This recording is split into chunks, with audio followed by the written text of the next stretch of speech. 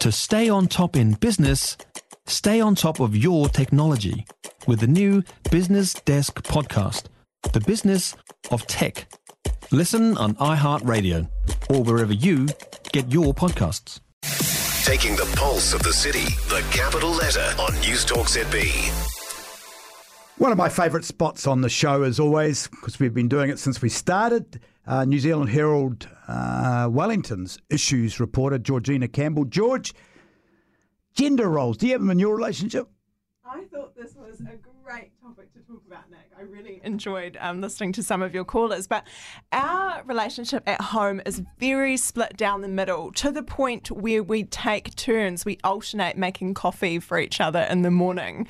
So, and I was actually reminded by my partner that he had cooked dinner for the last 2 or 3 nights in a row, I think. So it's my turn to get in the kitchen. Something told me that you were kind of like would be in a relationship where you had a lot of control.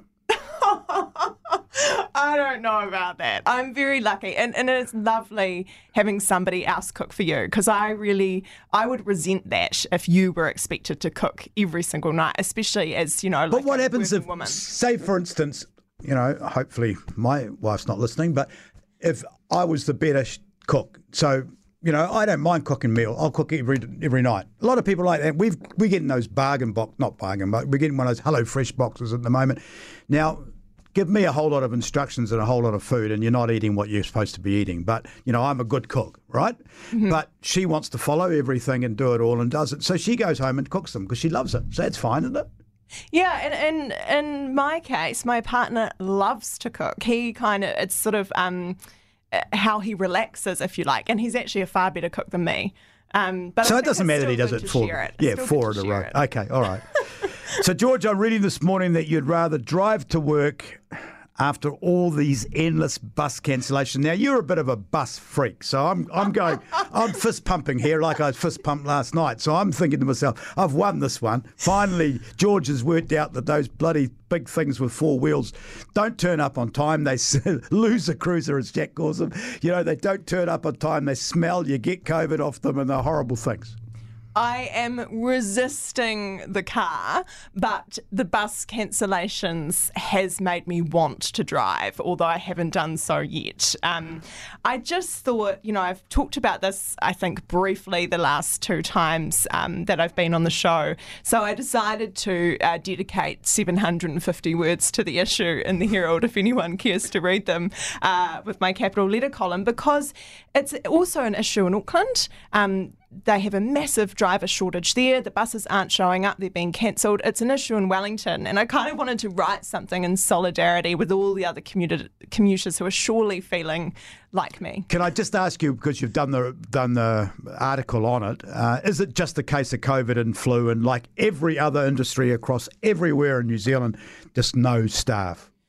No, I don't think it's a case of just COVID and winter illness, because I actually got thinking about this, and we've been struggling with a driver shortage for years now, before COVID struck. And I would sort of describe COVID more as the straw that broke the camel's back, if you like.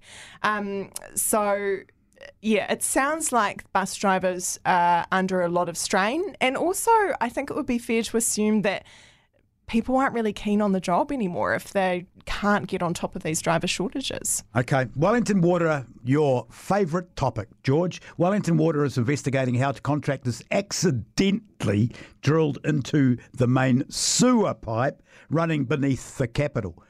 Oh, my God. Or as you would say, OMG. Yuck. Yes, this is a drilling blunder, and it happened at the beginning of July, I think, and contractors on Willis Street were doing some drilling and accidentally went into the top of something that's called the interceptor. And the interceptor is the main sewer. Parts of it are more than 100 years old because it was built so long ago, and it carries all of the city's wastewater out to be treated at Moa Point. So, like, you really don't want to mess with this thing. It's very important. Fortunately, the drill holes are only 170 millimetres in the roof. Could have been a lot worse, but Wellington Water is investigating this, looking into how it happened and then how to fix it too. Is there an article coming out on that too, George? Well, I'll certainly follow up. There was an article published over the weekend if people want some more juicy details about the main wastewater pipe in Wellington. George, you'll love this. I've just got a text come in. I love seeing Georgina's tweets on Twitter.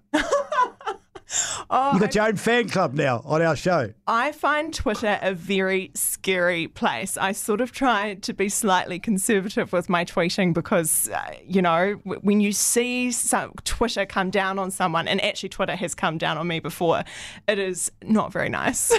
Well, there you go. I love seeing Georgina's tweets on Twitter. There you go. Most of them are just moaning about the buses, so there you go. Well, that's a change because you're normally praising the hell out of them. The official restaurant of Parliament is recreating a dinner fit for the Queen as part of this year's Wellington on a Plate Festival.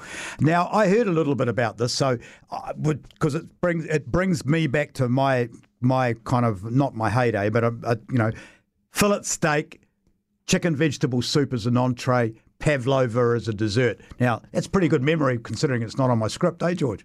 That is a great memory. It's like being transported to the 70s. To the heyday.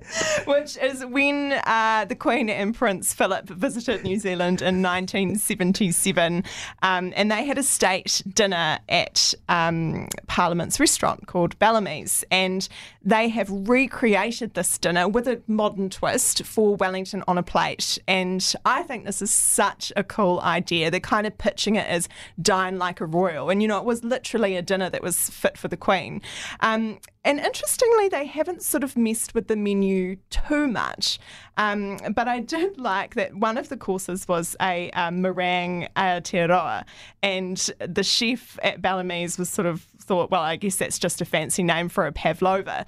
And so what they've done is created a dessert with a little pavlova crown, kiwi fruit sorbet inside, and some biscuit as well. So I think that just sounds delicious and like a really clever way to put a modern spin on an old menu. Absolutely. I mean, you know what? I don't eat red meat and haven't eaten red meat for maybe 10 or 15 years, but you know what I'm going to do now? This week, because it's actually got me thinking back into the old days, I'm going to go down to the Green Parrot and have a fillet steak. Oh, what a Wellington institution. What do you think of that idea? I'm going to go down there this week to the Green Parrot and have Jack's rolling his eyes. I'll take Jack with me and I'll show him a good steak, the Green Parrot. George, always a pleasure. Thank you very much. Georgina joins us every week. She is the Wellington Herald's issues reporter, but, a fantastic writer. If you ever get an opportunity to go online and see her stuff and get her tweets, apparently her tweets, I must join her on Twitter. Jack's laughing. If you enjoyed this podcast, you will love our New Zealand Herald podcast, The Little Things, hosted by me, Francesca Rudkin, and my good friend Louise Airy. We focus on all the little things that you can do to make a positive impact on your life and to cut through the confusion from the health and wellness industry. Join us every Saturday to hear from the experts for all the tips and advice you need. Just search The Little Things on iHeartRadio or wherever you get your podcasts.